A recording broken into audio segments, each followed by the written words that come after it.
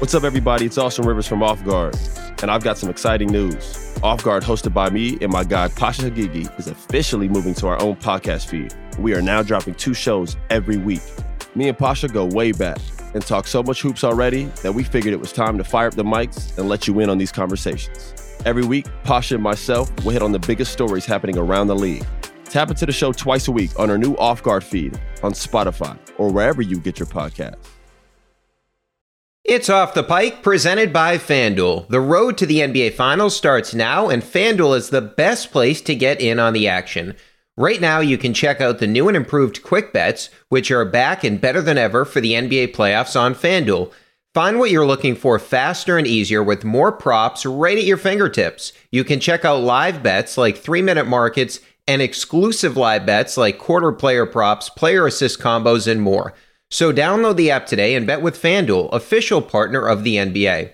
The Ringer is committed to responsible gaming. Please visit rg-help.com to learn more about the resources and helplines available, and listen to the end of this episode for additional details. Must be 21 plus, 18 plus in DC, and present in select states. Gambling problem? Call 1-800-GAMBLER or visit rg-help.com.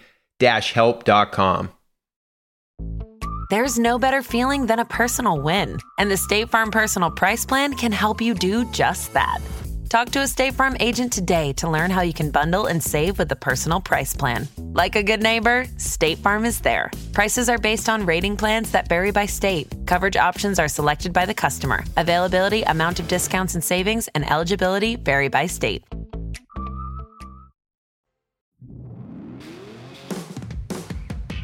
Welcome into Off the Pike. I'm Brian Barrett. We're going to chat with Andrew Raycroft in just a little bit. We'll get into this great start for the Bees. Rays are, of course, always good. We love having them on, so we'll get into the Bruins and the wagon that they are in just a little bit. Jamie and I, as we do each and every week, even though there's no Patriots game, we'll give you our picks for the week, thanks to our friends at FanDuel. But where we have to start is we're recording late on Wednesday night after the Celtics beat the 76ers. Just an awesome game from the Celtics. What a performance. I mean, holy crap, this game is in Philadelphia. You have no Jaylen Brown. You have no Kristaps Porzingis. And they win in Philly. Unbelievable win. Drew was tremendous in this game. Al Horford, the fountain of youth. We needed to see it. And then you think about Tatum looked like an MVP candidate, as he's been at least in the conversation recently over the past few years. And Derek White was awesome in this game, right? So I just want to start with some of the huge plays down the stretch of this game.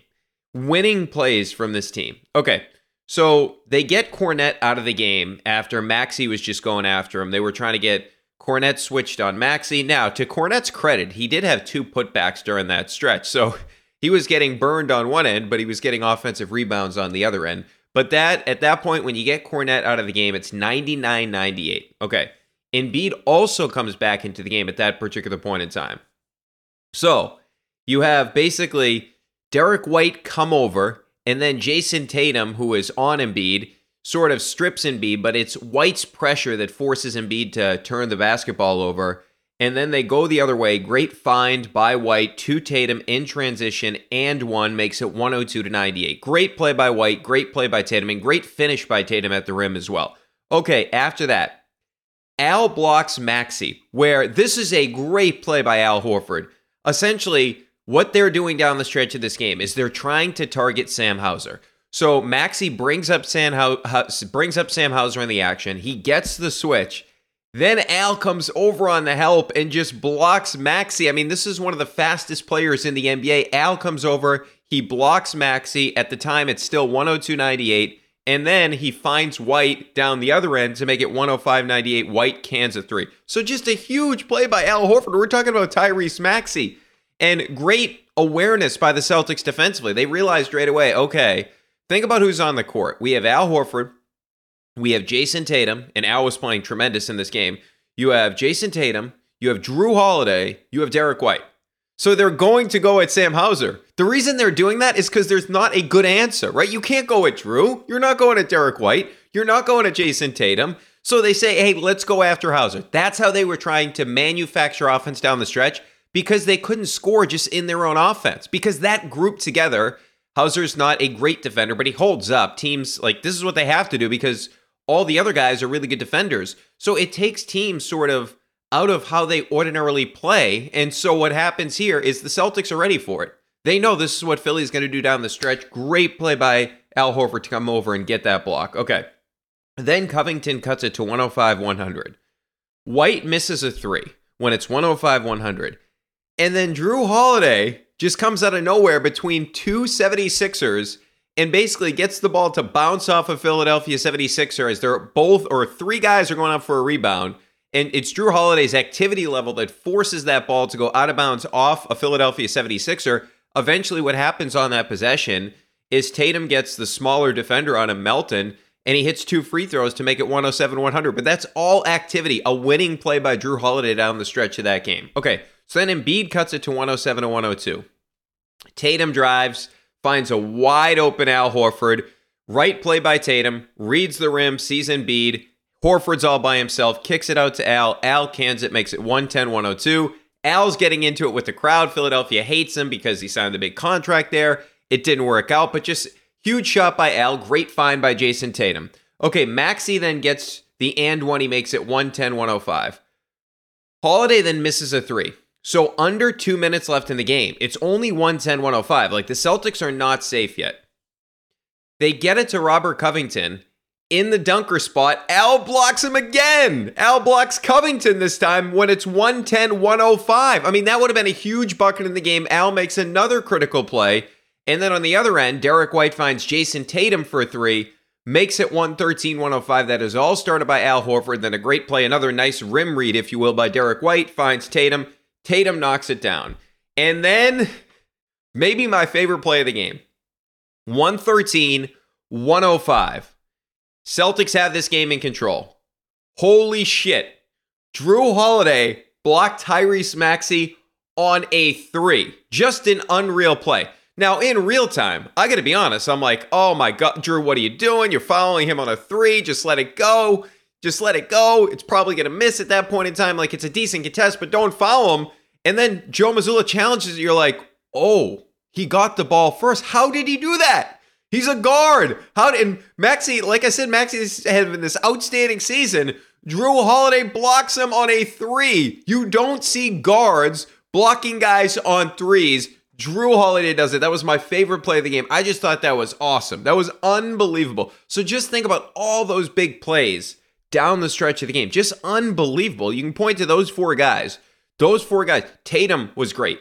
As we mentioned, Drew, White, Al Horford, they all made huge plays down the stretch of the game when you didn't have Porzingis and you didn't have Jaylen Brown, your second and third leading scorers, right? So I thought each guy of this group of four, if you will, had a quarter. Besides Tatum, I thought Tatum, now he had some not great turnovers in this game, obviously. I don't know. I said not great turnovers. There's not really a such thing as a great turnover, but you get my point. He had some turnovers, but throughout the game, Tatum had his stamp all over this one. But of the other three guys, Drew, Derek White, and Al, I thought each one of those guys had a quarter. So I would say Drew was in the first quarter. By the way, he finishes as a plus 16, 18 points, 10 rebounds. We had the off the pike parlay. We had him for 4. He just needed to get 4. Now Tatum did his job. He had the 29 points. We had him at 25. And then Jaylen was out, so he got voided. Now, unfortunately, well, I guess, I don't know. Like, I can't be too mad about this because we had the Celtics on the money line. That hit. The only thing that didn't hit was Joel Embiid going for 25 points, which I'm kind of happy about. But anyway, so Drew has 18 points, 10 rebounds, 3 assists, and of course the huge block. But you could tell right away he was going to be more aggressive offensively in this game. So it's a 3-0 game early on. He stones Harris at the basket. Harris can't go through him. Then he backs in Maxey on the other side of the court, makes it a 4-3 game. He goes by Harris, finishes through him, 10-10. Like, Tobias Harris is a small forward / power forward. He's 6'8". This dude is a big guy, and Drew Holiday just finishes through him. Then he slipped a screen, just heads up play, made it 18-16, got a layup there.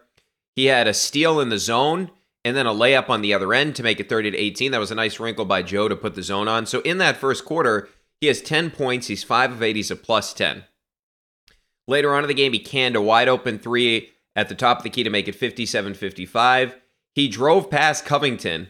Never rushes, right? Like this, he made it 80-73, but he never rushes. He gets past Covington, and he just sort of keeps him on his back, and he finishes. He had a wide open corner 3 to make it 83-75. We got to the big plays late, but man, I just love watching this guy play, and I just can't believe that he's on this team. I really can't.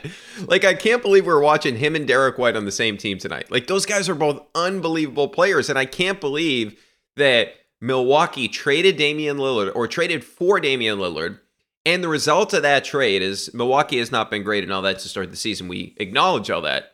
But because they picked up Damian Lillard, the Celtics got Drew Holiday.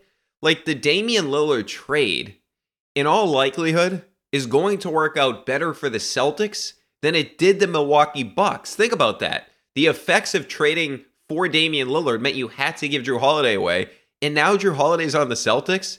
This is like the gift we never thought we were going to get. You have two guys in the backcourt that are elite defenders, and when you need their offense, Drew gave it to you in the first, and we'll get into Derek White in a second here, but I really cannot believe it. I can't believe we get to watch this guy play with Derek White on a nightly basis. Anyway, maybe I'm getting a little bit too excited here, but so I thought he was awesome in this game. Now, the Celtics as a team had that bad second quarter, just an 83.3 offensive rating, and I give Nick Nurse and that staff credit. They went to his own a little bit. It kind of flummoxed the Celtics, but in the third, the Celtics come back. They take control of the game. Al was awesome in the third. He hit the 3 threes. And just early on in this game, he hit a mid-ranger over Embiid, and then Embiid was trying to get through him at the rim. He stood him up, 25-18. He stood him up, Embiid couldn't get through him and score, and Embiid was complaining about a foul. What else is new? 58-57, he missed a wide-open 3 to begin the half, but then he got hot, right? Where it's like, and Joe Mazzulla said after the game, he told him, like, Al said, hey, should I have, like, cut on one of those plays? No, he should have shot it sooner. Wide-open wing 3 makes it 67-67. Top of the key 3 from Tatum, nails that one to make it 70-69. And then he finds Hauser in the corner. Hauser hits a 3 to make it 75-71. He finds him on the short roll. Just a nice pass by Al Horford. Al's always been a great passer. And then he had a steal on Embiid, and then they went the other way. Pritchard unfortunately missed a 3, but a great steal by Al. So he finishes with 14. He's a plus 14. We went through some of the big plays late in this game where some of the blocks, the Covington block, the Maxey block, as we alluded to, he was awesome. He had 5 blocks in this game. 5 of them. 5 blocks from Al Horford. And we needed to see it, right? We were waiting for this type of performance from Al because Al, we talk about certain guys making adjustments. Al's making a huge adjustment, going to the bench. He's never been a guy that comes off the bench. We haven't seen like a big Al performance. I'm not telling you that he's sucked this year, but at times it looked like, did he lose a little bit? And tonight we saw the juice. And for whatever reason, maybe part of it is playing against Philadelphia. He always plays Embiid incredibly well. He was awesome in this game tonight. And it's just a sign that, hey, when he needs to do it, he can turn it up. We saw that tonight. So that was fun. And I love the fact that he was getting into it with the crowd. Love to see that from Al Horford. Like, I really want this guy to win a championship. He's done everything you can in an NBA career, right? He's been an all-NBA guy. He's been an all-star. He's won 2 national championships at the collegiate level. Like, this would be the perfect send-off for Al Horford. And the other thing we found out tonight, and we kind of knew this, but you need him. And he was ready to go in this particular game against Joel Embiid. I thought that was an unbelievable performance. And then Embiid in this game, he had the 20 points. He had a minus 25. That was tied for the 4th worst of his career. He has all like these horrible games against the Celtics. I know he's had great games against the Celtics, but it's not a coincidence that he has really bad games against the Celtics. And the big thing to me, now it's a group effort, but here is where the Celtics have been really good this season in general, but in particular in this game tonight. 4 free throws for Embiid. This is where he does a lot of his damage. Like, Embiid's shooting at the rim this year is way down. He's at about 61%. He has been not finishing at the rim well at all. He's been really good in the mid-range, and he needs to get to the free throw line. So those 4 free throws are significant. The fact that, and I know he's dealing with some sort of hip soreness or something along those lines. He was out there. He took 17 free throws in the game against Indiana the other night. Or last night, as we're recording on Wednesday. So Tuesday night, he took 17 free throws. On the season entering tonight, 114, leads the NBA. That would be prior to tonight, 11.4 per game. He took 4 tonight.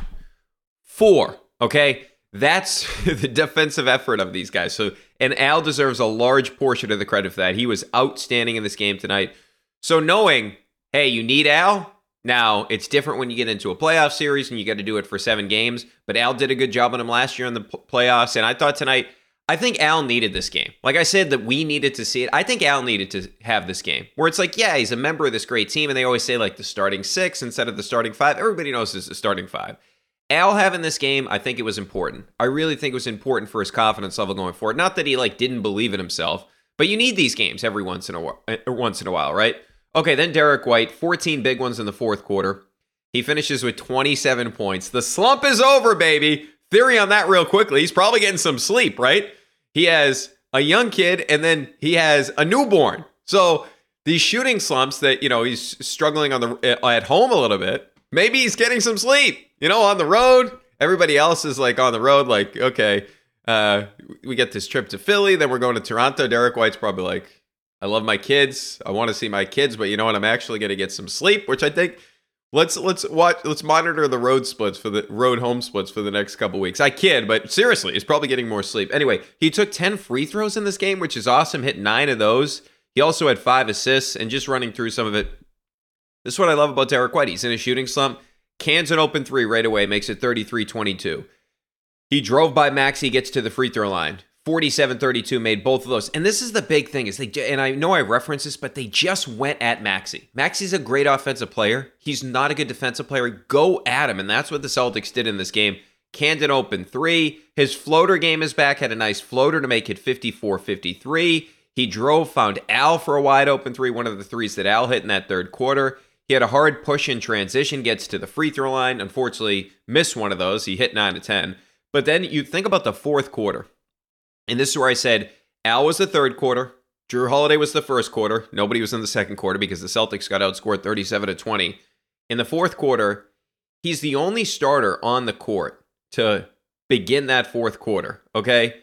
And you start to think about it. Mikhailuk, who, by the way, Mikhailuk had some absolutely atrocious fouls in that fourth quarter. They're lucky like they didn't get in trouble with the bonus because Mikhailuk, I don't know what the fuck he was doing half the time he was out there. But it was White, Banton, Mikhailuk, Cornette, and Pritchard. That just shows you sort of the confidence that they have in Derek White, where it's like, okay, Derek, you got this for now. Drew's going to get his rest. Al's going to get some rest because Embiid's getting rest right now, so we're going to put Al on the bench as well. And this is when Tatum needs to get his rest. So, hey, just stabilize us to begin the fourth quarter, and he did. I mean, he was awesome. Drove by Springer, got to the line, made it 85-87, hit both of those. His floater game, as I mentioned, made it 87-89. He had a beautiful drive and fed Cornette to make it 89-82. Top of the key 3, made it 92-88. Another floater made it 94-88. And then he finds Cornette on a roll. Great pass, made it 95-90. Cornette hit 1 of 2. But those were critical plays that Derek White made in this game. So he had everything going. He had the floater game going. He had the ability to make plays for other people, the kickouts for 3s to Tatum, to Al, the lobs to a guy like Cornette. I mean, the playmaking was outstanding from Derek White. He himself provided the offense with the 27 points. So this is what he's capable of. This is what Derek White is capable of, having games like this, and we saw it on display tonight. So that was awesome to see Derek White have this type of performance. He can do everything. And playing with Drew, I mean, it's just amazing to see. But, by the way, the Mikhailuk stuff, I know I said a couple of weeks ago, like, hey, maybe try him out a little bit. Like, dude, if you're going to be playing, you can't make stupid fouls. I mean, the foul he made on Reed, what's the upside on that? The guy's taking a fadeaway. He's a center. Let him shoot that, man. Just give that up. Surrender that shot. Okay, and then Tatum, he was pretty much good all night. 29 points, 8 boards, 6 assists. Biggest thing to me about Tatum in this game, 23 shots. This is something we mentioned last week, is he only took the third most shots on the Celtics in that game last week against Philadelphia, and he was 5th in the game in shots. Tonight he takes 23. That's what you want from your star player. He was awesome. Right away, too, gets to the line in semi-transition.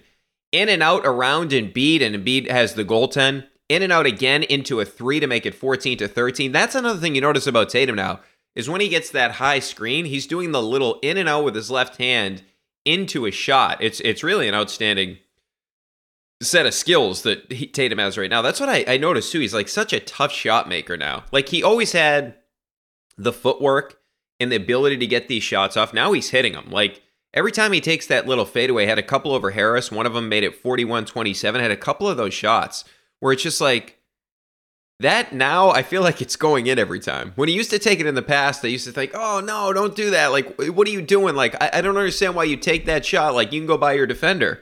But now it's like it's unbelievable to me because I feel like every time he takes, like, he'll back a guy in, he creates space, and it feels like every time he takes that shot, it's going in. When in the past, we never felt that way. And I think now what we're seeing is a player in Jason Tatum that has now basically reached his almost the apex. Like, he's at the perfect age. His body is now, like, fully developed to the point we talked about the 12 pounds he put on in the offseason. He's always had the skills. He's always had the ability to make tough shots. Now he's doing it. It's sort of like everything is coming together, and this is sort of when it ordinarily happens for a star player in the NBA. And the other thing I would say is, in the past, Tatum has not been a great isolation player. We saw it tonight. I mean, he was just abusing guys, especially whether it be if he got Melton in a switch, anytime he got Maxey in a switch, and then even Harris. He was going by Harris. When he got Embiid in a switch, he would go by him. I know he had a couple turnovers, but overall, I mean, nobody's got a chance on this guy right now. I know Edwards had the steal late in that game against Minnesota, but it's not many people can slow him down right now. And you start to look at some of those numbers, the isolation numbers. So entering tonight, points per game in isolation, Luka 8.6, Tatum 7.1. Tatum entering tonight, 55 possessions in isolation, 71 points, 1.29 points per possession. That's in the 93rd percentile. And it's believable, right? Like, it's not just like, oh, let's see if those numbers hold up. No, he punishes smaller defenders, and he has that pull-up three-point game going on right now, which is something he didn't have last year, where he was shooting south of 30%.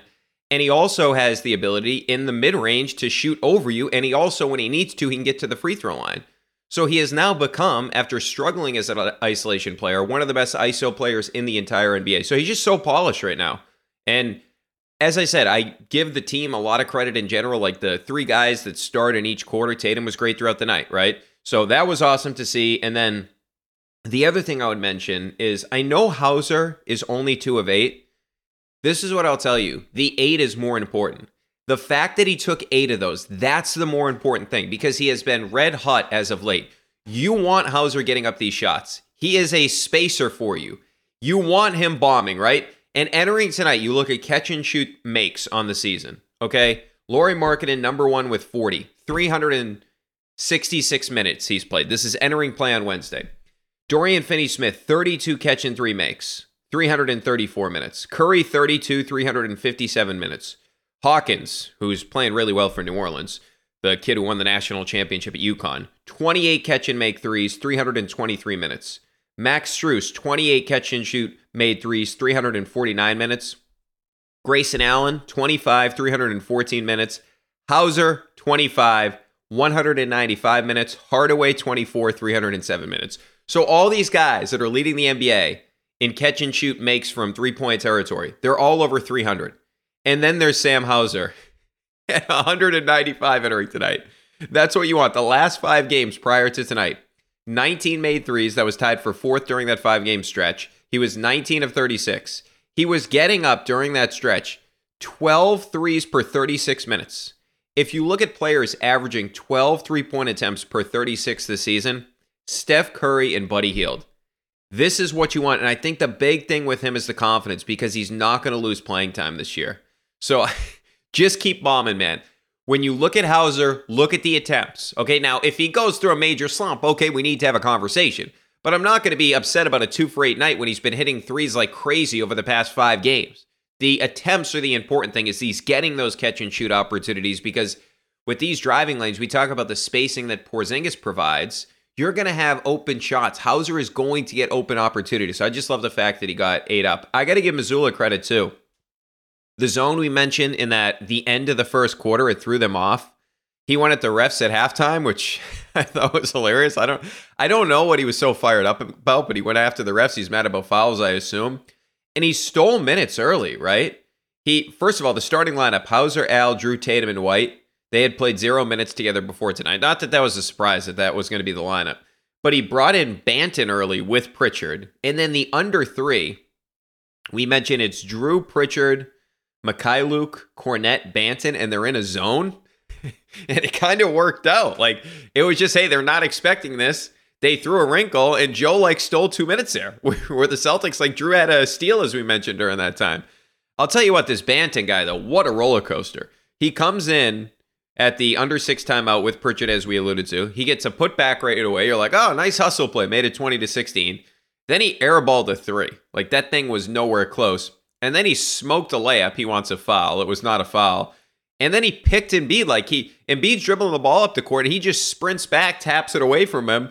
And then Drew ends up getting the ball to make it 25-18. So that guy was a complete roller coaster. But give Joe credit for coming up with that idea. Hey, we can't play these guys all like 48 minutes. We got to figure out a way to get some production from some of these guys that wouldn't ordinarily play, and they got away with it. The only guy I thought he got Cornette out at the right time. Like, maybe he waited one possession too long, but he knew, like, okay, we got to get him out. And the other guy, Mikhailuk, they got him out. Like, I actually tweeted at the time, like, get this guy off the court. Like, he's fouling all over the place. The last thing you want to do is get Philadelphia in the bonus early, because we know Embiid lives at the free throw line. Maxey can get to the line, so you got to get this guy off the court, because 2 bad fouls in a row. So I thought Joe coached a really good game, and big stuff from the defense in general on Maxey. Like, that was the big thing tonight. The defense was awesome. I referenced some of the offensive plays. I referenced all the blocks and the steals and all that. But Maxey was 6 of 15.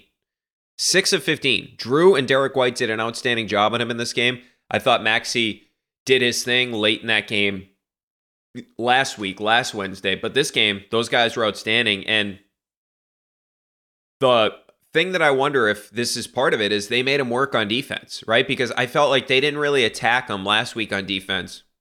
They did in this game. Tatum constantly was calling him out in the action. We saw Drew Holiday taking him down in the post. We saw Derek White going by him. So when you have a great offensive player that is limited on the defensive side, it's not a great defensive player. You got to go at him. So I do wonder if that sort of wore Maxey down, especially considering the fact that Embiid played 38 minutes on Tuesday, and Maxey played 38 minutes, Harris played 37 minutes, and you wore those guys down. Credit to the Celtics for that. Credit to Joe. I thought he coached a good game.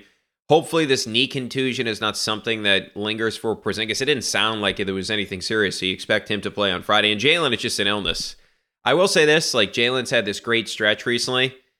The ball does move a little bit quicker, and everything's more deliberate when Jalen's off the court, right? Like, it's, okay, am I calling up the screen, or am I not calling up the screen? Or am I swinging the ball? Am I moving the ball? Like, everything seems to be a little bit quicker when Jalen's not here. But overall, great performance from the Celtics. That was fun. That was an awesome win.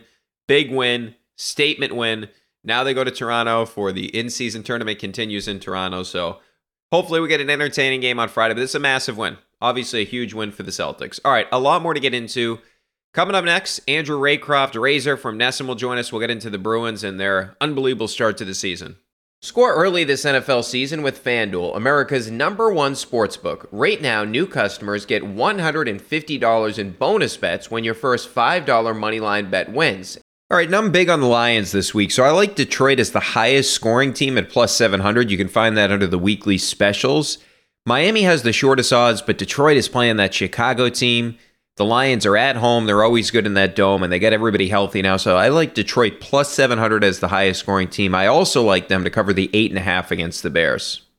If you've been thinking about joining FanDuel, there's no better time to get in on the action. The app is so easy to use, and there's so many different ways to bet. There's live same-game parlays. You can find bets in the new Explore tab. Dive into the Parlay Hub, the best way to find popular parlays, and more. So visit FanDuel.com/Pike and kick off the NFL season. FanDuel, official partner of the NFL, must be 21 plus in present and select states. $5 pregame moneyline wager required. First online real money wager only. $10 first deposit required. Bonus issued as non-withdrawable bonus bets that expire 7 days after receipt. See terms at sportsbook.fanduel.com. Welcome back into Off the Pike. Joining us now, it is Andrew Raycroft. Of course, you see him, the studio analyst at Nesson, also hosts the Morning Brew. Razor, what's going on, man? How are you? I'm wonderful. Getting ready for holiday season. It's crazy. We are this close to Thanksgiving and then, of course, Christmas. Yeah, I mean, and it's crazy to think about this Bruins team, too, that is now through 15 games, 12-1-2 through 15 games last year. They were 13-2.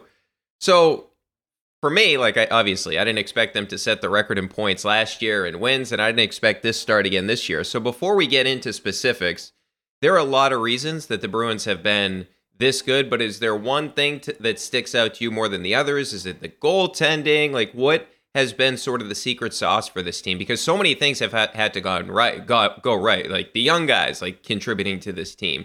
Van Riemsdyk being really good after you lost Bertuzzi, right? So, and the goaltending, like Swayman playing like a Vezina Trophy candidate right now. A lot of things have had to go right. But is there one thing in particular to you that sticks out?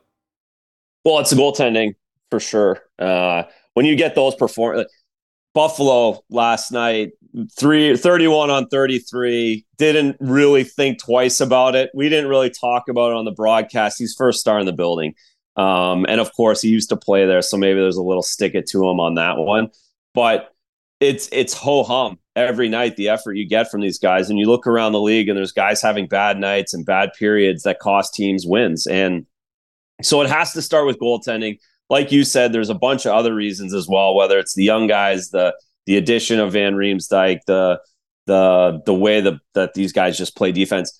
The biggest, but I guess so the overall, I say goaltending, but the overall is I was like so many other people in diminishing how important team defense structure goaltending is in the league. We go to scoring right away. Oh, the Leafs are going to score so many goals, they're going to win the division just because they score so much. And, but it all comes back, actually. It's still, Buffalo is going to be great because they can score goals. Their power play, Tage Thompson, that's a joke. So it really is coming down to goaltending and structure. And those are the best teams year after year. And I won't forget when I go through the teams next summer. Yeah, and like a team like Edmonton, right? And they've had more issues than that this year, but they just fired their coach. But that's another team that scored like crazy last year, made a deep run, and they've been in real trouble to start this season. You mentioned Ullmark, though. How about that play that he had last night to basically start everything for that Carlo goal? I mean, that was unbelievable, man. You ever have a play like that?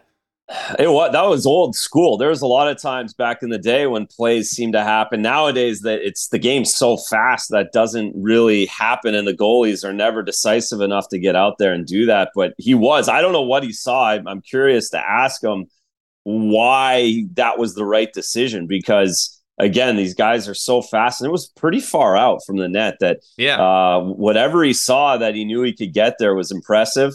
And again, it's all about being decisive at that point. Once you're in, you're all in, and he committed to it. Could have looked like a fool, but ended up, of course, going the other way. And Carlo made a great play, not just panicking and throwing it away too. He actually deked a guy and then was able to make that pass up to Zaka. So kind of an old school play that's fun to watch. A little chaos, right? There's not as much chaos in hockey anymore. Everybody's in the right spot. They're all really fast. They're all good sticks. There's not the same chaos there used to be. So when we get some of it, it's fun. All right, so Swayman, he is at 169 goals against first, save percentages first, 47 high danger shots. He's only given up 4 goals. The save percentage is second in the NHL to Thatcher Demko. He's getting about $3.5 million this year. They settled in arbitration, restricted free agent after the season.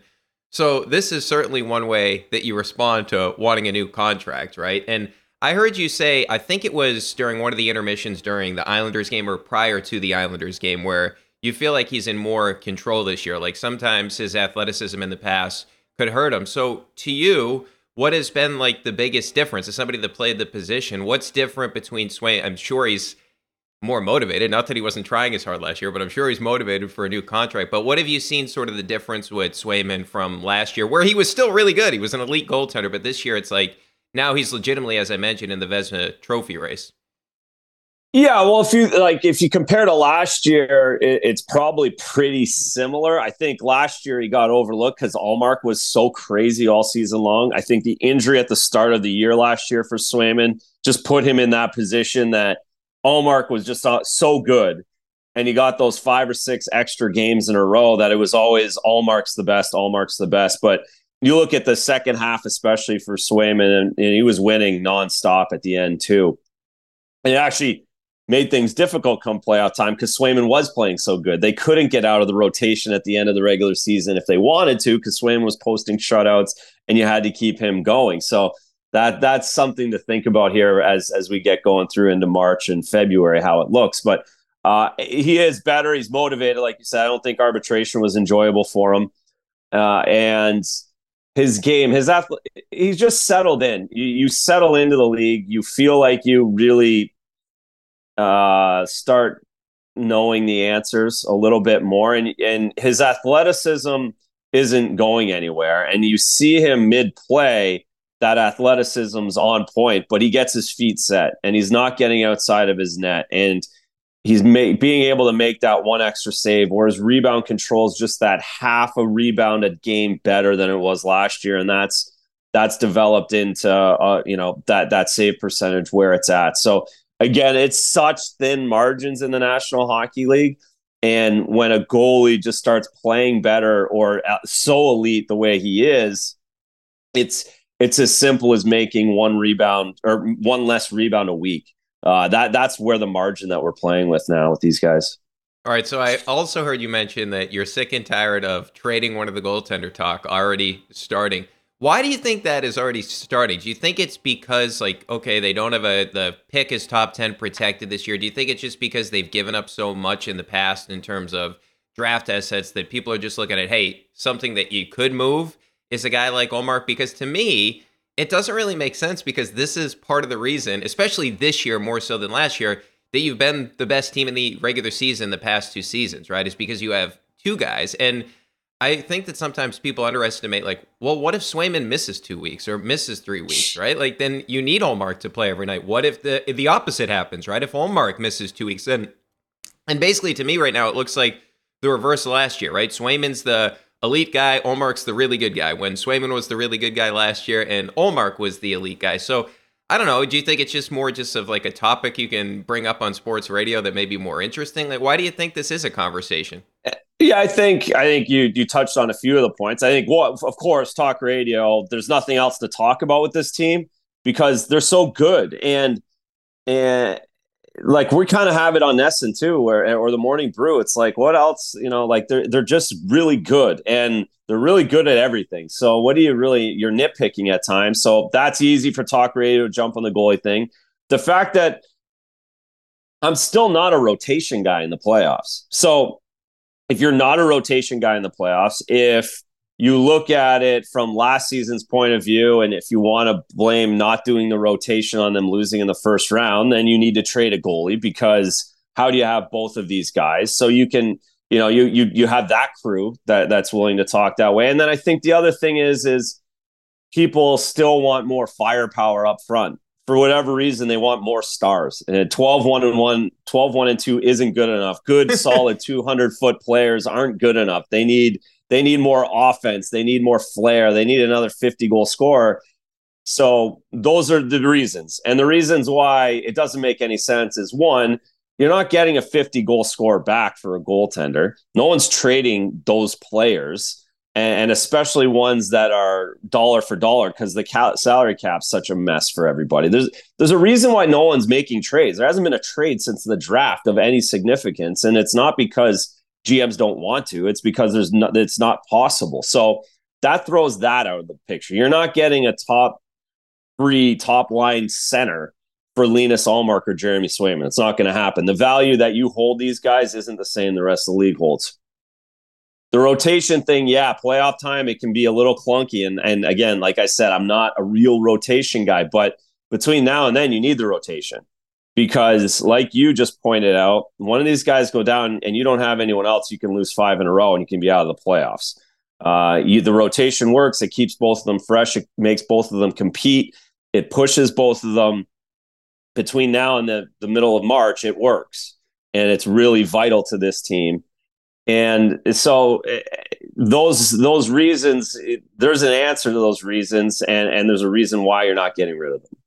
Yeah, and to your rotation point, maybe if they went to Swayman a little bit quicker in that Florida series, they would have won if they didn't wait until Game 7. But I don't want to talk about that. That's in the past, and that was unfortunate because it did feel like after that run, seeing the run that Florida made, Bruins were probably going to go to the Cup final if they won that series based on what Florida was able to do, and they were up 3-1. So unfortunately, win game five at home in overtime, power play in the last 3 minutes of the game, Marchand breakaway, overtime chances, win game 5, and then you can maybe Swayman plays in the second round in games. The rotation works and you're going to need two guys to win a cup, but you got to get through the first round too. So it's back and forth, and everyone uses like Vegas 3 goalies, Colorado 3 goalies. Well, yeah, but you got to get out of the first round too. So it's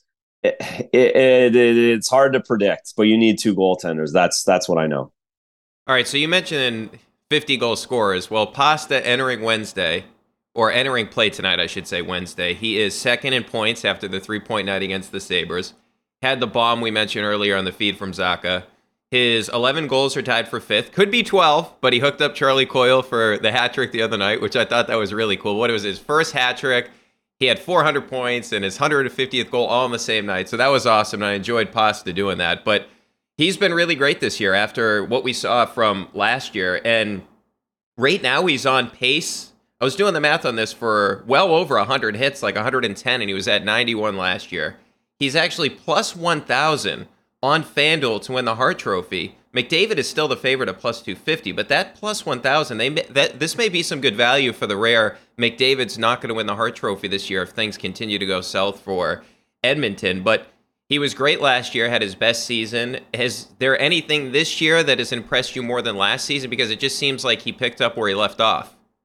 He did. It's the physicality. I think it's his consistency, his not intuitism, but he's a leader. And there's times where he could defer, whether it was Krejci or Patrice over the last few years, and defer to those guys, where now he's the guy. And Brad's there, of course, and Zacha and Coyle and Marsh, but he knows now he's the guy who has to score. He's the one, if he hits, he can really make a difference because it's not expected. It'll get momentum for the rest of his teammates. And he's really awesome, right? And he's just like really, really good too, right? And the older he gets, he's just entering his prime right now, where he really is figuring out the game and where he can go and when he can shoot and what he can get away with. And the guys, right, the question mark, who's going to get him the puck? Well, Zacha can get him the puck. You saw that on that pass last night, that play that they made.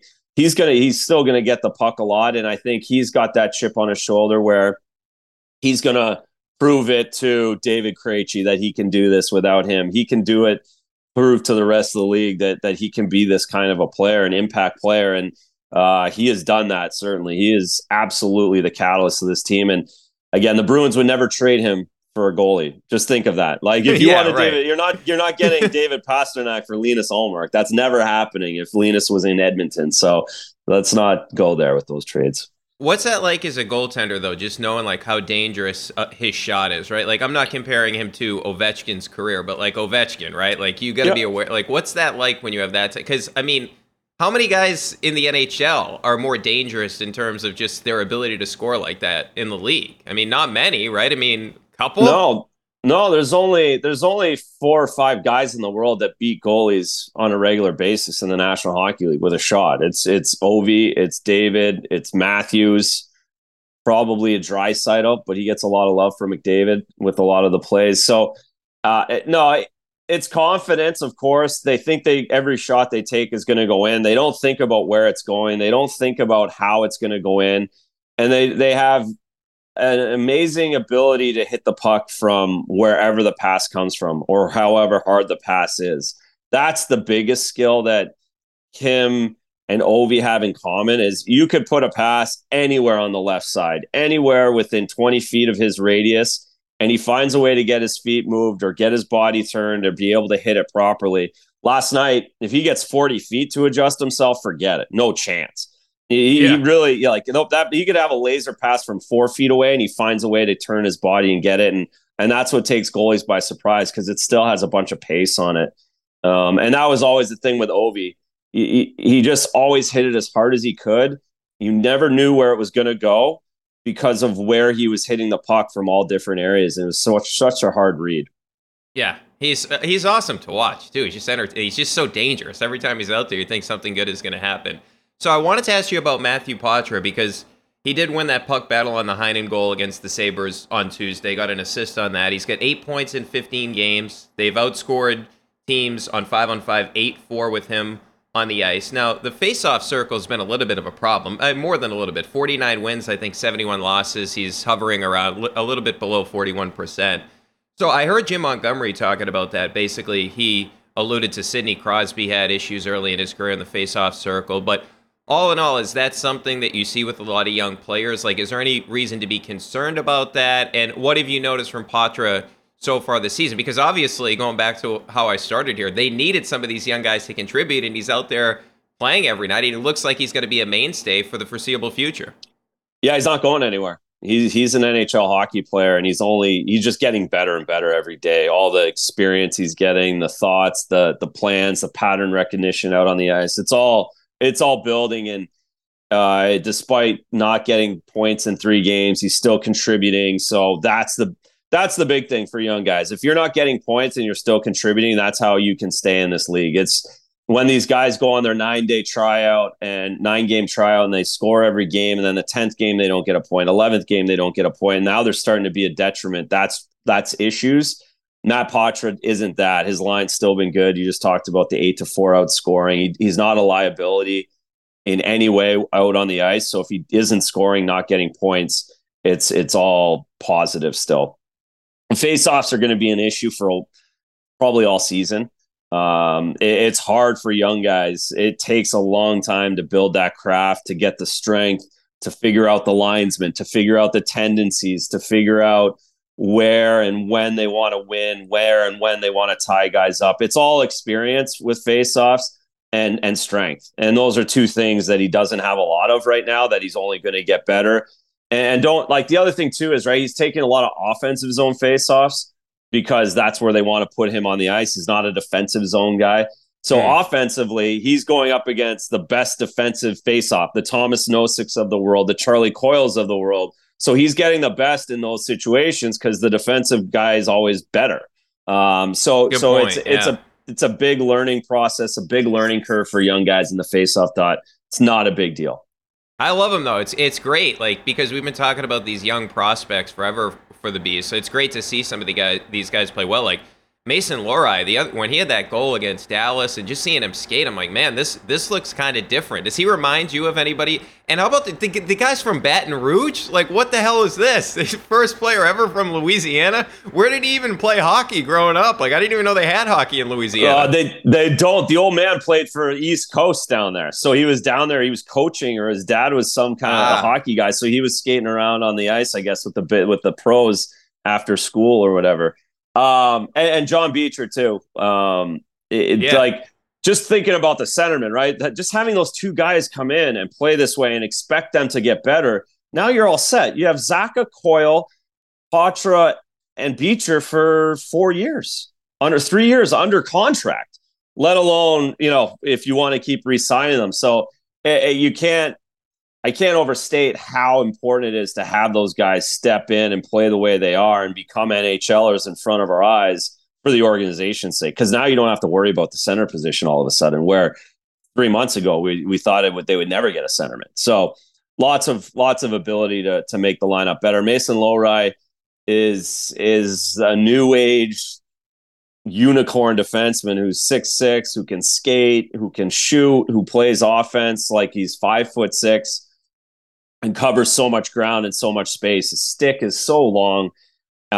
He's a great player. He's going to benefit from experience more than even the other 2 guys, I think, at this point, as just being a defenseman, understanding where he can take a chance, understanding where he can't give the puck up. We've seen that a little bit, where he puts himself in a place on the ice where now he's in trouble, where if he had made a play a split second earlier, he could have went the other way and not gotten in trouble. And again, that's just pattern recognition. So he's an awesome talent.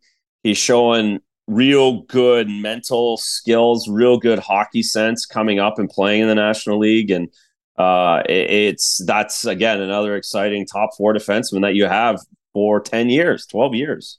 Yeah, he's fun. He's fun to watch. Really fun to watch, entertaining. And like I mentioned, I mean, it's huge that this organization is getting some of these young guys in, because based on the salary cap situation and giving up draft picks, and I totally agree with everything they did. Like, when you have Bergeron and you have Krejci, you make all these trades, you go all in to try to win the cup, but at the back end, it could have been bad if these guys didn't develop for you. So I think it's huge going forward. And I just love Coyle. I mean, Coyle can do everything, right? Hey, you want to be on the shutdown line? Sure, you got to move up to the second line.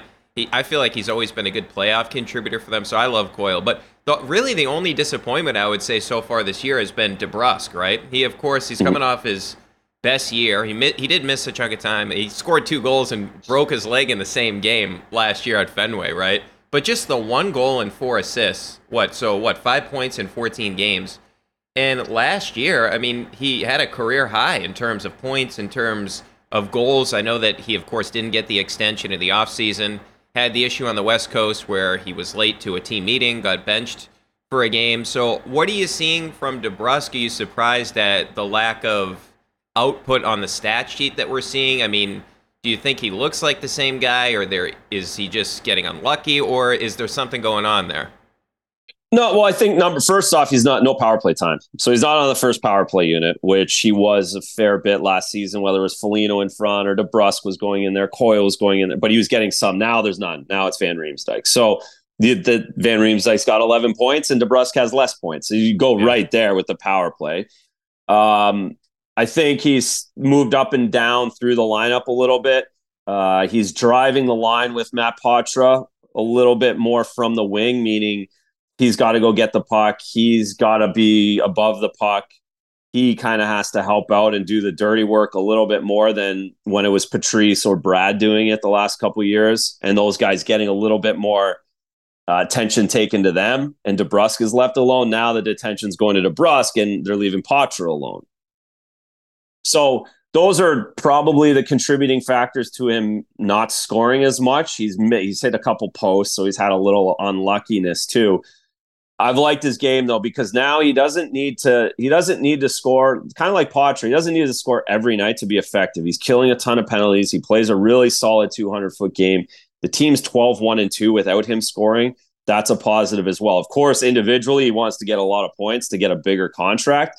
And that always weighs on guys too a little bit. And as this goes along, I'm sure it's weighing more on him because he likes to score goals. And I think his identity for himself is scoring goals and getting points. So you start worrying about it. But at the end of the day, if you're a Bruins fan and you're the Bruins organization, you're not worried about it because of where the team's at and because of what he is bringing on a nightly basis. It hasn't been like Jake DeBrusk not trying that we've seen before. There's none of that in his game. He did have, I forget what game it was now, they blend together, but he had the sick goal in the shootout where Coyle did Leafs, right? Yeah, what does Jack say for Coyle? Like the serpentine route or something like that? Yeah. Every time.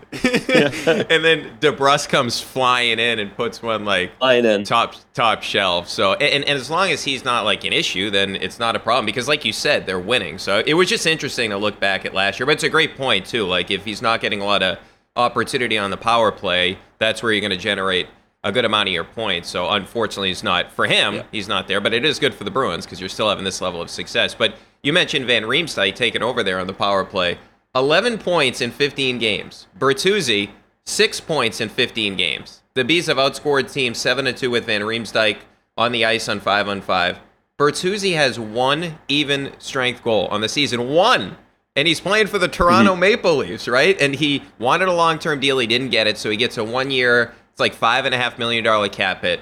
Van Riemsdyk has a $1 million cap hit, so $4.5 million less on the cap. And this is one of the moves that, I got to be honest, Razor, in the offseason, I'm like, I thought Bertuzzi was the perfect Bruin. He fit in. I loved him for the organization. And I don't know, I mean, you would know more about me what's going on with Toronto with him. But man, this is Van Riemsdyk was coming off a 34-year-old season. Now, the one thing I did look at, like somehow the 5-on-5 numbers were good with him in Philly last year, and Philadelphia sucks. So if you're good on that team, you must be doing something right. But what if you, because I think this is an excellent move by the organization. I'll be the first one to admit it. I'm like, this is not going to be the same as last year, but he's been outstanding.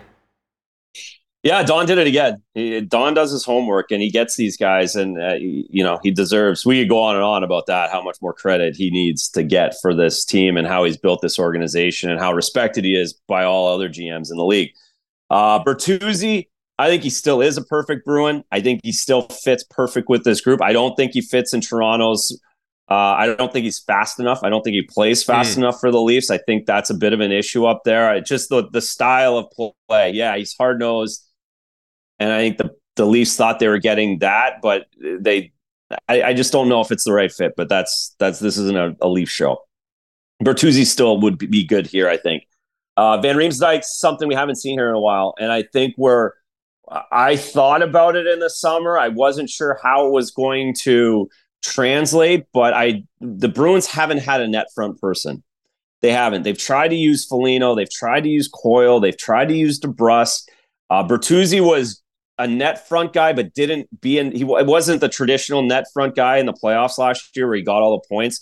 It was more a movement and his ability to kind of find little pockets out there. Van Riemsdyk's the traditional stand in front of the net, tip pucks, rebounds, finding plays, making passes off of those rebounds and tip plays. And I think we see how much value he adds, a player like that adds, especially with this group, with a guy like Pasta and Marchand, and even McAvoy, for that matter, being able to get pucks to the net. And we just haven't had one of these guys here since I've been doing games or watching games. The days of Nathan Horton and Luch in his prime are gone, and they never really replaced it. And Van Riemsdyk's doing that. And I think we're seeing, again, kind of that old school, like overlooked how important stuff like that is still in hockey. Yeah, and just like if you think about it, he's a moose, Coyle's a moose, and then Fredericks like just plays with reckless abandon. Oh, it's a perfect line, right? It's a perfect line. It's an absolute perfect line, and there's no match for it. Anybody else's defensive third lines. There isn't in the Eastern Conference. Yeah, you just get like when you're going up against those guys, like if you're a top line, like a Crosby line or something, you just get to be like, "Fuck, this is gonna suck tonight." I do not want. I'm never gonna touch the puck. I'm just gonna be cross-checking guys in the back all night. Yeah, I do not want to play against these guys. Okay, so McAvoy's been awesome. He started the Pasta goal on Tuesday night. Then Zacha with the sick pass to Pasta, but with the exception of the suspension, really, I mean, that's the only time he missed. Like, he's been awesome when he's been on the ice. 2-point night in the Buffalo game. He's been a point-per-game guy. 11 points in 11 games. The Bees have 12 goals on 5-on-5 with McAvoy on the ice. Best on the team, and he missed 4 games. I mean, that's how good he's been for this team. And he's now 26, so it seems like he's entering his prime age in the NHL. It does seem like now he's even taking another leap where he was elite last season when he came back from the injury, but it feels like this year he's on a totally different level than even where he was a season ago. He is, and he's so physical too. It's really for what the league is now. He can change momentum physically, defensively, offensively. Now he's got a bunch of different ways to impact the game. He does it every single shift he's out there. And he's, again, another thing that we kind of take for granted, that he's a top 5, top 6, top 7 defenseman on the planet. And he's yours for the next 8-9 years. You build around this. Like the whole tanking idea, right? Like, oh, they're going to stink. They're going to, you have Charlie McAvoy. You have David Pastrnak. These guys are 2 of the top 5 players in their position on the entire planet. Like, I think it's been diminished how good he is. And we're seeing it. I think the more he gets points, I think people will correlate that with his abilities. But again, he's a guy, he could go the rest of the year and not get another point and be a guy who the league knows is a Norris Trophy kind of player. Yeah, and he's like plus 2,000 right now for the Norris Trophy. Yeah. So it may be a good time right now to put some money on there, right? Because if he keeps continuing to play the way that he is, FanDuel's going to shorten those odds a little bit. Yeah, the issue is Quinn Hughes is going to get 400 points out in Vancouver, and you're not trading Charlie McAvoy for Quinn Hughes any day, any time. So that'll be interesting to see. If Charlie's going to win a Norris, the voters are going to have to take into account what he does away from the puck, and can you do that anymore in the National League? I'm not sure, but if anyone's going to deserve it with not getting 90 points as a defenseman, it's going to be him. The other guy, Lindholm, so he led the league last year in plus minus, plus 49, right? Yeah. And he had his career high in points. This year, just the 3 points. He did have his first goal of the season, which was on Tuesday night against the Sabres, that bomb on the power play. So is it a stylistic thing this year where he's not getting the same amount of numbers in terms of the raw stats, the points, etc.? Is it the fact that, you are playing, I don't want to say differently than last year, but you got to be more defensive-minded than you were a season ago with the amount of firepower that you lost? But any concern with Lindholm, or do you think this season is sort of more who he is than last year may have been in terms of what was it, 53 points or whatever it is, maybe that was kind of an outlier? Like, do you think he's still been really good for this team or what? Yeah, he's been really, really good. Again, when McAvoy goes out those 4 games, they go 3-1. He's the leader when that happens. Last season, again, goes back to power play time. He was PP1 defenseman for the first month and a half, 2 months when McAvoy was out. He banked some points there that he probably usually doesn't have. So I think he's a 35, 40 point person. That's what he is. He's had to play more defense. He's had Mason Lowry with him. He's had Brandon Carlos, so they're really getting the best players type shifts. He does a lot of penalty killing still too. So I think his game is just more built for the 35, 40 points, but still the 23 minutes a night in different scenarios. So he's nails. And when you have either McAvoy or Lindholm on the ice for 53 minutes of the game, it's why you're 12-1-2. Yeah, no doubt about it. I mean, I just feel like last year it was just like crazy seeing like it was crazy. Like he was like every night he was +2, right? And every night, and I think he was pushing his game a little bit more last year. I think the Bruins had the puck a lot more in the offensive zone, which suits him, swinging and coming through. Montgomery's talked a lot about that. Like they've been a lot more one and done this season, despite scoring 3 goals every night that they play. They're not as a little more stagnant in the offensive zone, and that's kind of where Hampus made his hay last season on those in zone plays and those secondary assists.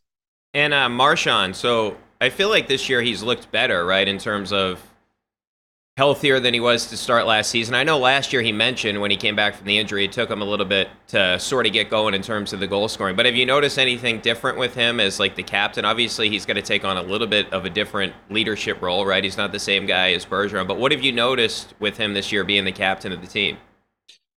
Yeah, he looks great. He got robbed twice last night in Buffalo. He's been a little snake bitten on some of the chances he's gotten. He still has 13, 14 points and like again, point per game guy. But I can tell, I think we all can tell that he is taking this leadership role very seriously. I think he's put a little more pressure on himself to worry about things like that, more so than his points and more so than what he's doing on the ice second to second and scoring goals, etc. So I think he's taken a bit of a scoring role step back. And we haven't heard him talk about any of that. We've just heard him talk about culture and continuing the culture and focusing on the Patras, the low rise, the Beechers, right? The Laukos. He's actually got more to take care of, if you want to think about it, than Bergeron did, because there's more young guys and he's got to pass on more wisdom. He's got to make sure everyone's in the right spot on a day-to-day basis. And I know he takes that to heart in a big way. So I've loved it. I've loved his ability to, play with an edge still and be a captain and say the right things. And I think just how much he cares about this team, the organization, the captaincy has to give Bruins fans a good feeling that they have the right guy and a guy who's not going to let things slip with this group. It's kind of wild to think about it now that you mentioned like the young guys on the team. He's like got a decade and a half on some of these guys, right? What is he, 35? Patra's 19. So he's 16 years older than the guy. It's like that, which is insane to even think about being that much older. He's got to worry about him. Like, who's doing your laundry? Yeah, who's doing your laundry, kid? Who are you eating? Like, do you need to come over? Like, all of those things that, again, that Patrice would have done, that Z did, that now falls to him. And when you haven't done it before and you haven't, because haven't had young guys, it's a whole nother thing. All right, Razor, before I let you go, FanDuel has the Bees tied for the 4th shortest odds to win the Cup at plus 1,100. Colorado's the favorite at plus 850. Carolina's at plus 950. Vegas at plus 950 as well. So how do you think this team sort of stacks up in the East? Because before the season, my expectation was, hey, they'll make it into the playoffs. It'll be difficult for them to win around. And I know playoffs, like, throw the records out. We saw it last year. Crazy things can happen. But how do you kind of handicap the East right now? How do they stack up? Well, if they end up with the first seed again, and that's a kind of a big if still. There's a lot of time to go. Rangers are really good. Carolina should get going at some point. But But even if they're the second 1 or 2 seed, you get one of the wild cards. Those wild card teams aren't going to be. I don't see a Florida being in the wild card this year in the East. I think the best teams are going to get a little higher up. The wild card's going to be a battle to the end. Everyone's 500 right now. It's going to stay that way for a while. So I don't think if you get one of those top 2 spots, you have home ice for a couple of rounds. It's really beneficial, and you could see those teams going through quite easily. Of course, there's no crystal ball but I just don't see a President's Cup trophy team like Florida having injuries all year, getting in on the last day, and then catching fire after being down 3-1. That's just like a Cinderella story that doesn't really play out. So you got to really like the Bruins odds, the way they're playing. You assume, Don's going to make moves at some point if he needs to. But just the fact that they're already comfortably in the playoffs is such a bonus, because this year is going to be a grind for teams. And if you're playing this well this early on, it's a huge bank for the points that they're getting. So plus 11, that value sounds about right. Colorado's scary, but they lost in the first round last year too. So, you have to like the Bruins because of the way they're playing. It's completely repeatable. It's not lucky through 15 games. It's repeatable, and they're going to do it for another 70 games. Yeah, a Florida Bees rematch at some point during the postseason would just be incredibly entertaining TV. And you know what? Like the Kachuk, the mouth guard thing, by the end of that series, like that pissed me off, where his mouth guard's like never actually like in. Like, I don't know the point. Bruins it's like a deserve, like, it's like they deserve to get those guys in the second round. It really does. Be nice.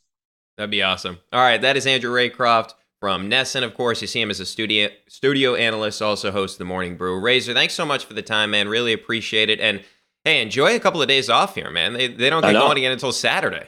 I know. It feels like the season's been kind of stop and go. It hasn't really got going, but I think as of Saturday, my evenings aren't going to be quite as enjoyable as they have been the last couple weeks. All right. Thanks, Razor. I appreciate it, man.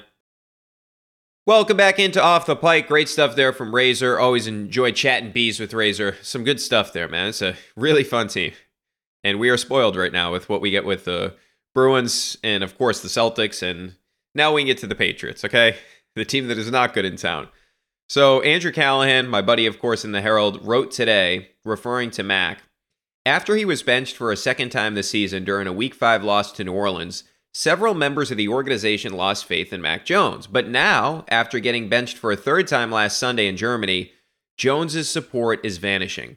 One team source estimated that at least 80% of the Patriots locker room is out on Jones.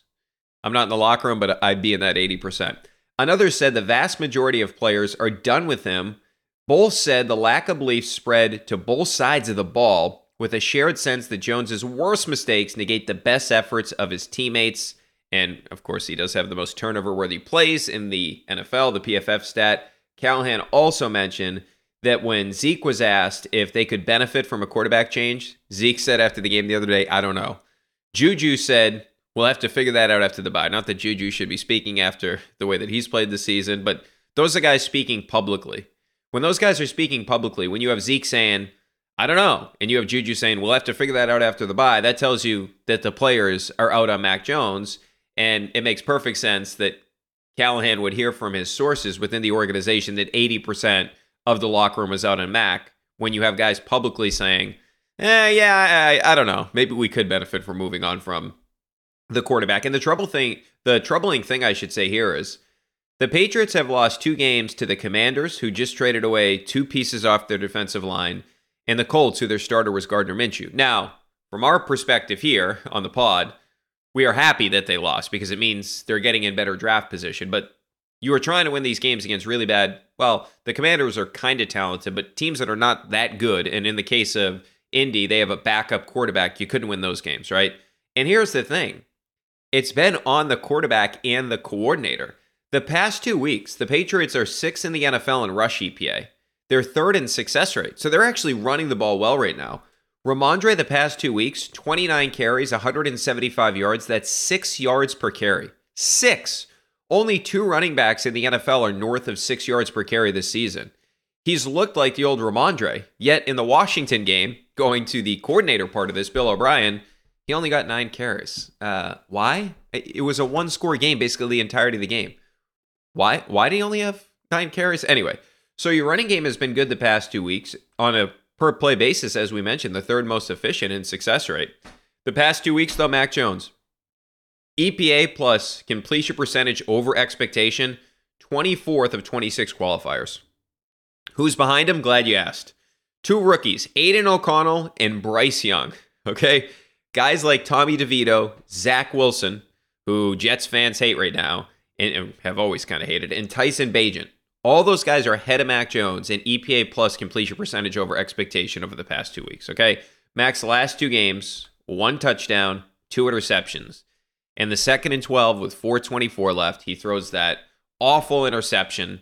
And even if you kick a field goal there, the way your defense is playing, it's 10-9. You're going to get the ball back with an opportunity to win the game. Gardner Minshew was doing nothing against the Patriots, right?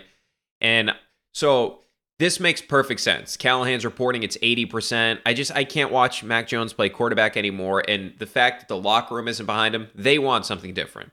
My only kind of concern here is, now Mac got the first team reps at practice on Wednesday. I don't know how much that means because they're just back out on the practice field. They're going to get some time off here. But I am kind of scared they're going to go back to Mac because, remember, they cut Bailey Zappi in the offseason. And I know that they had an idea they would bring him back, but they did cut him. And then the other guy is Will Grier, who's been cut by the Panthers and the Cowboys. So these are the things that sort of concern me going forward here. Is Mac Jones really going to play? And then I guess you want to play devil's advocate. Well, Mac's like the perfect guy to play for you if you're trying to lose. So maybe you do kind of want Mac out there. But I just can't watch it anymore. And I'm not surprised now that, look, we've made excuses, not me personally, but there's been a lot of excuses for Mac over the past 2 years. Now that he's lost the players. When you lose the players, you're done. And Mac is clearly done right now. I hope, too, down the stretch of the season, that Bill's going to play guys like Kayshon Boutte and not play guys like Devontae Parker. And look, Douglas is already getting a ton of reps, but there's no reason to play these guys that are not part of the next great Patriots team, whatever that may be. And a guy like Mapu has not got a ton of playing time, not like he's flashed that much when he's on the field, but Adrian Phillips, he's an older player, might as well get Mapu in there, see what he is, right? So I just, I'm in some sense relieved. We don't have to watch the Patriots this weekend, but hearing or reading that story from Callahan, I think it just sort of gives you an indication of, yeah, it's not just us in the fan base. It's not just people in the media. It's everybody right now is out on Mac Jones. And most importantly, his teammates are out on him. Okay, I did want to transition to this real quickly, and we'll bring in producer extraordinaire Jamie McClellan. We'll give you our picks in just a little bit. But Jamie, this is an itch I had to scratch tonight. We have another Kendrick Perkins list. We talked about one the other day. Perk ranked his top 5 guards in the Eastern Conference. Number 1 is Maxey, which, okay, Maxey's had a great season so far, although the Celtics wrapped him up tonight. A little too early to have him number 1 in the conference, right? But anyways, that's not my problem with this. Number 2 is Halliburton. Fine, Halliburton's an outstanding. I love Halliburton. That guy's awesome. He's basically making Indiana the best offense in the league right now. Holiday's 3rd. DeJounte Murray is 4th. And Jimmy Butler is 5th. Okay, so a couple of things here. First of all, if you go on Cleaning the Glass, that basically tells you what position guys play and the percentage of time they spend at each position. Jimmy Butler this year has played 0 minutes at guard. He's played 22 minutes at small forward and 78% of his minutes at forward. Now, I give Austin Rivers credit, okay? Great podcast on The Ringer, too, Off Guard. Austin Rivers called them out. He's like, well, Jimmy Butler's not a guard. And Perk had no comment. The guy is legitimately not a guard, okay? And Perk has him as a top 5 guard in the Eastern Conference. Hey, Perk, when you do your top 5 forwards in the Eastern Conference, you want to throw Jimmy Butler on that? Fine. But he's not a guard. He doesn't play guard. He plays forward. The other thing I would mention about this, Donovan Mitchell is not on his top 5 guards in the East. He's averaging 28.7 points per game. He's been all NBA multiple times. If you asked anybody, right? Anybody that watches the NBA, hey, who's better? DeJounte Murray or Donovan Mitchell? So they'd be like, hey, dude, are you drunk? I don't even think that DeJounte Murray's family would tell you that they think DeJounte Murray is better than Donovan Mitchell. Oh, by the way, and I know he's been sort of inefficient to start the season, DeJounte Murray's not the best guard on his own team. Remember the guy we saw in the playoffs last year? Trae Young? That guy is better than DeJounte Murray. Trae Young is basically, if you have Trae Young on your team, yeah, sure, you're going to have some issues, like defensively and all that, right? But Trae Young is basically every year this guy's producing a top 10 offense in the NBA. So I don't know, first of all, I don't even know what the biggest error is here. Okay, and just think about this, okay? So I looked this up before the game started tonight. So, and by the way, Trae Young is basically, he's averaging like 20 and 10. But anyway, and this is not like an anti-DeJounte Murray thing. I just like wonder, does he actually watch games? Like, how does he come up with these conclusions? But so if you just look at it tonight, right? So entering these games tonight, on FanDuel, you can, as I've done multiple times, the 25-point alt lines. We hit with Tatum tonight. We did not hit with Embiid. Thank you very much, Joel. But anyway, so 25 points. Murray entering the game tonight, plus 300. Okay? Plus 300 to get 25 points. Trae Young, minus 125. Mitchell, minus 380 to get 25 points. Okay? So that sort of tells you where these guys are at on the hierarchy. But honestly, like, I can't comprehend this list.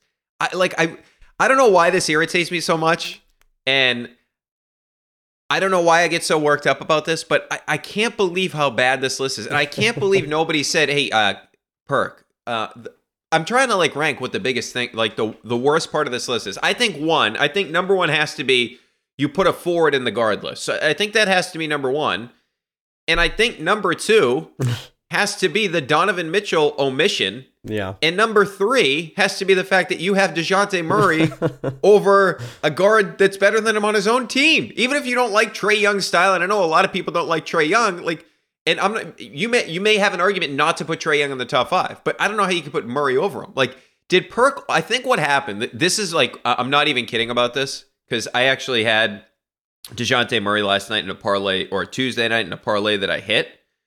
I honestly think what happened is, if you go back to Tuesday night, the Hawks played the Pistons, and the Pistons are a shitty team. The Pistons suck. They're like 2-10 right now. They're on a big losing streak. In that game, Murray had 32 points, 10 assists, and 5 rebounds. Do you think, Jamie, there's a chance that Perk saw that game? That's what I think happened. He just watched the one off. Yeah, I think he saw that game, and he said, "Yeah, DeJounte Murray." And how did he leave out Mitchell? He's trying to like defend it. He just forgot. Like, I think he just forgot.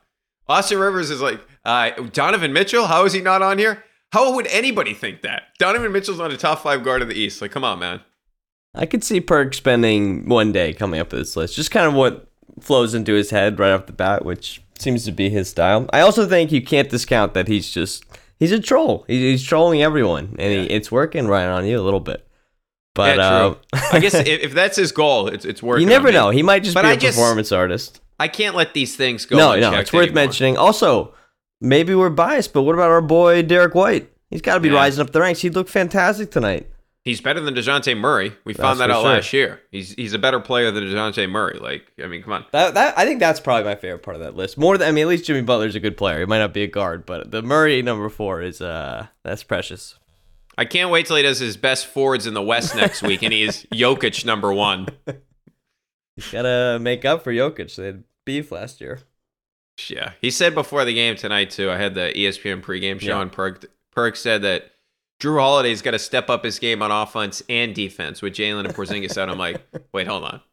Have you seen him play one game this year? Have you seen his defense? Like, I understand, like, slouching. It's a good point to say, yeah, he's got to increase his scoring. I mean, it's a very obvious point, but he's got to increase his scoring. But to say he's got to step up his game both on offense and defense, what are you talking about? I mean, watch this guy for 5 minutes. He doesn't have to step up his defense at all. All right, Jamie, so let's get to our picks here. Sorry, I just had to get that off. That's fair. I'm just like, I see this list today. I see this list. I'm like, what the hell is going on? How did nobody tell him? Like, this is a horrible list. Horrible list. Okay. So, our picks for the week, we don't have to pick the Patriots. So, here's my first one. I missed the last leg of this last week, my FanDuel parlay. So, this is for plus 392. 2 money lines, 2 spreads. Washington to beat the Giants at home. Although, from a selfish perspective, I'd love the Giants to win this game, but I don't think it's going to happen. The Niners to beat the Bucks at home. Dallas to cover the 10.5 at Carolina. Big number, but it's Carolina. They stink. Detroit to cover the 8.5 at home against the Bears. And I have more on Detroit in a little bit. But those are my 4 picks for plus 392. I like it, and I know I like it every week, but I like it. You gotta like it at this point. Wednesday, they always look good, the bets, don't they? Yeah, no doubt. That's my parlay for the week. What do you got? What I got this week, I rode the Vikings last week. I kept losing when I bet against the Saints, but this time I got them. Josh Dobbs had an anytime touchdown. I hit that. That felt great. But they're playing in Denver, and somehow they're plus 2.5 points against the Denver Broncos. Like, the Broncos have won some games. The Vikings low-key have won 5 games in a row, so I don't know why the Broncos are getting so much love. Like, we were talking about that Bills-Broncos game on Monday Night Football. It was a complete train wreck. They barely won after the Bills turned it over 4 times and then got a pass interference on the second last play of the game. 12 men on the field on a missed field goal to lose by 2 points. And they're acting like Denver's back. So I don't quite understand that spread. So I like the Vikings there a lot. Okay, so the Vikings 2.5-point dogs at the Broncos. The Broncos. Now they got the Bills got that penalty too. That's what I mean. At the end of the game. Remember, the Denver kicker missed. I forget the kicker's name. 12 men on missed the it. field. Are you kidding me? Yeah, the only thing I'll say is Denver is a tough place to play. Sure. Mile high. And I will give them, and I know, like you said, all that stuff about the turnovers and all that. Denver has been playing better. Like, they did beat the Chiefs too. They're not losing. They're not giving up 70 points anymore. That's true. That to me, like, I love the Josh Dobbs story. I think it's awesome. I hope he gets a starting job next year because the guy's been, he's been really good. I think right now he has the second most rushing yards for a quarterback behind Lamar Jackson. Speedy. Yeah, so he can do a lot of different things. That would be a stay away for me. Like, the whole Denver thing, like, it used to scare me so much. Like, even before Manning went there, like, those used to be tough games. Like, they lost Shanahan was there. I just hate that place. I really do. The 2 places that I hate that where the Patriots played, Miami, and there. Totally. Like, the teams, like the Ravens, that was the one I hated the most. No, those stadiums for sure. One thing I want to add a note, Brian, is there's not a 0% chance that Jefferson comes back for this game, which, they're going to have to change the lines if that happens. That's a good point. Because he was thinking about it last week, right? Like, he was working out. It's a hamstring, right? Now they're in the playoff picture, at least for the wild card, so I think he'll be motivated.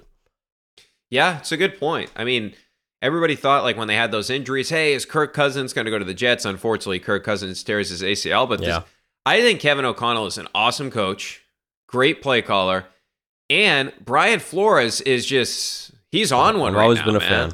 Like, he's like, most of the time he's like just bringing the house, and then sometimes he'll like only rush like 3. It's like, dude, he's just doing like all this crazy shit. Like, it's kind of awesome to see. So, all right. So you're on the Vikings this week. All right, so I have this one. Okay. Weekly special. So I was on with the Wise Guys last week for FanDuel TV, and they wanted me to do a weekly special. I like these weekly specials. Now, last week I went for the same team. It didn't hit, but I'm going back to the well. So you can do, and this is awesome on FanDuel, you can do highest scoring team, you can do lowest scoring team, you can do highest scoring game, and you can do lowest scoring game. All Sunday. Like, you can't do the Thursday night or the Monday night game. So this is what I have this week. I have the Lions at plus 700 for the highest scoring team of the week. Okay, I mentioned earlier they're playing the Bears, and they're in the Dome, and they're healthy. Like, they got the guys back last week, right? So they're fully healthy. They have all their weapons. They're playing at home. Jared Goff's playing outstanding football right now. The Dolphins have the shortest odds at plus 550. They're playing the Raiders. And the Raiders, although their defense is not great, they do have Max Crosby. And the other thing is, Josh Jacobs the past 2 weeks, since Antonio Pierce has taken over for McDaniels, another guy that Brady made him a shit ton of money, and he probably owes the Brady family a lot of money. But Josh Jacobs the past 2 weeks, 27 carries and 26 carries. Yeah. So I know this sounds like super cliche, but they do have the ability to try to keep that Miami offense, off the field. Real. So, like, look, and Miami's a nice play at plus 550. Now, San Francisco, third shortest odds at plus 700, or plus 900, rather. The Lions are plus 700. Niners have the Bucks, as I mentioned. I just like that Lions one. When they're at home, man, they can really get that offense going. So I like that that's kind of, a long shot bet. Plus 700 for the highest scoring team of the week. And and I believe last week the Cowboys were first. I believe the Lions ended up finishing second. The Cowboys played the Giants. Yeah, so I kind of like this one, man. I like that. It's good value. Plus 700 for the Lions offense sounds good. And especially they're playing the Bears at home. That sounds like, feasible at the very least. So I'm in it. All right, I like it. You got anything else? I got one other bet. I'm just All right. being boring this week. I got straight up bets, but I like the Texans at home -4.5 over the Cardinals. Again, this line seems at least a few points too low. Basically, I think everyone saw Kyler Murray come back and dance around on that in the fourth quarter, and like, oh my God, the Cardinals are now a decent team, which they're not. I think they're kind of getting carried away with Kyler Murray coming back and looking half decent, which he did, but they still have a bottom 5 scoring defense, and CJ Stroud's playing out of his mind. So to me, it's like I think they can cover at least a touchdown, and they've been scoring a lot. And every time they play a bad team, they've easily covered the Texans recently. And when they play a good team, they're winning, but they're only winning by a few points. But I just feel like it's like Vegas forgot they're playing a 2-8 team. You know what I mean? Yeah, I'm with you on that. I do feel like there's been sort of like the fact that Murray's back. It's great for us as Patriots fans because if he does pull off an upset, like that's great for draft position. And it was great they won last week to get their second one of the season. But like the Murray story sort of not that it took over the NFL because not a lot of people are talking about the Cardinals, but the Cardinals conversation now has become about Kyler Murray. And it's like they still have one of the worst rosters in the NFL. Like their roster stinks. And Houston has quickly rebuilt that thing. And to your point, CJ Stroud, man, this is why I'm saying, hey, draft Caleb Williams or Drake May, get yourself in position for one of these guys because he has completely changed that organization around. I mean, the guy's outstanding. I think, and we're already starting to hear this, like the conversations of, is he the best rookie quarterback of all time? Not like his career, like projects to be, but his rookie season. Yeah. I mean, the guy's been unbelievable in his rookie year. And clearly, DeMeco Ryans has everybody believing him. Like there, and by the way, like I remember when the whole coaching process was going on, like Denver wanted him, but like Denver was, I believe, waiting for Harbaugh. Harbaugh didn't come, and then they pivoted to Sean Payton. Like originally, DeMeco Ryans, who of course played for the Texans, he didn't want that job originally, and then he didn't really like Denver wasn't really pressing hard to get him, so he took the Houston job, and he's been really good there. I mean, he's been really good. No, it's interesting because so much gets made about all the young offensive coaches, but he's a great defensive coach. It's nice to see him doing well. Yeah, and he brought over Bobby Slowick from that coached with McVay, like in that Shanahan-McVay scheme. So smart. Like he brought over the guy that could run the offense, and he could be the leader of the team and run the defense. And it's working out for Houston, man. Yeah. Hopefully the Patriots get that next year. I am crossing my fingers. Who do you think's going to start for the Pats against the Giants? Zappy. Zappy? You? Yeah, I think if I had to. Though I did like your take. I was thinking the same thing, that he is the perfect tank guy, Mac, if you just keep him out there. But you can't do that to the rest of the guys, especially the defense. Like, they would kill you if they just kept trotting out Mac.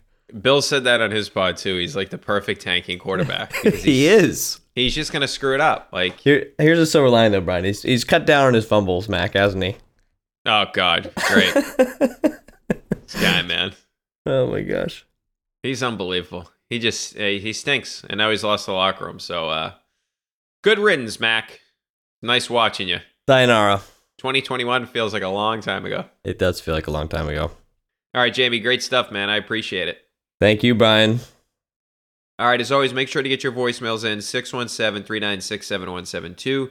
You can email us at offthepike@gmail.com. Thanks to Jamie McClellan and Steve Cerruti for producing this podcast, and we'll talk in a couple of days.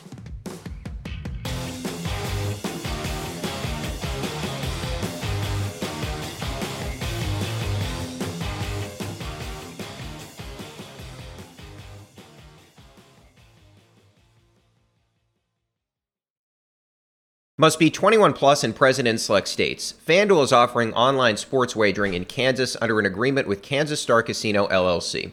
Gambling problem? Call 1-800-GAMBLER or visit FanDuel.com/RG in Colorado, Iowa, Kentucky, Michigan, New Jersey, Ohio, Pennsylvania, Illinois, Tennessee, and Virginia.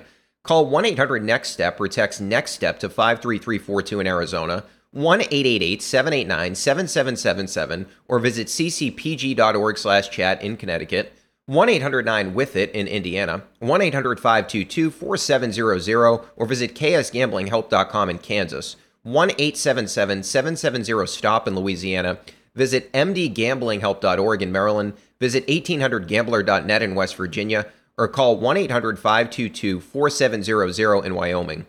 Hope is here. Visit gamblinghelplinema.org or call 800-327-5050 for 24/7 support in Massachusetts, or call 1-877-HOPE-NY or text HOPE-NY in New York.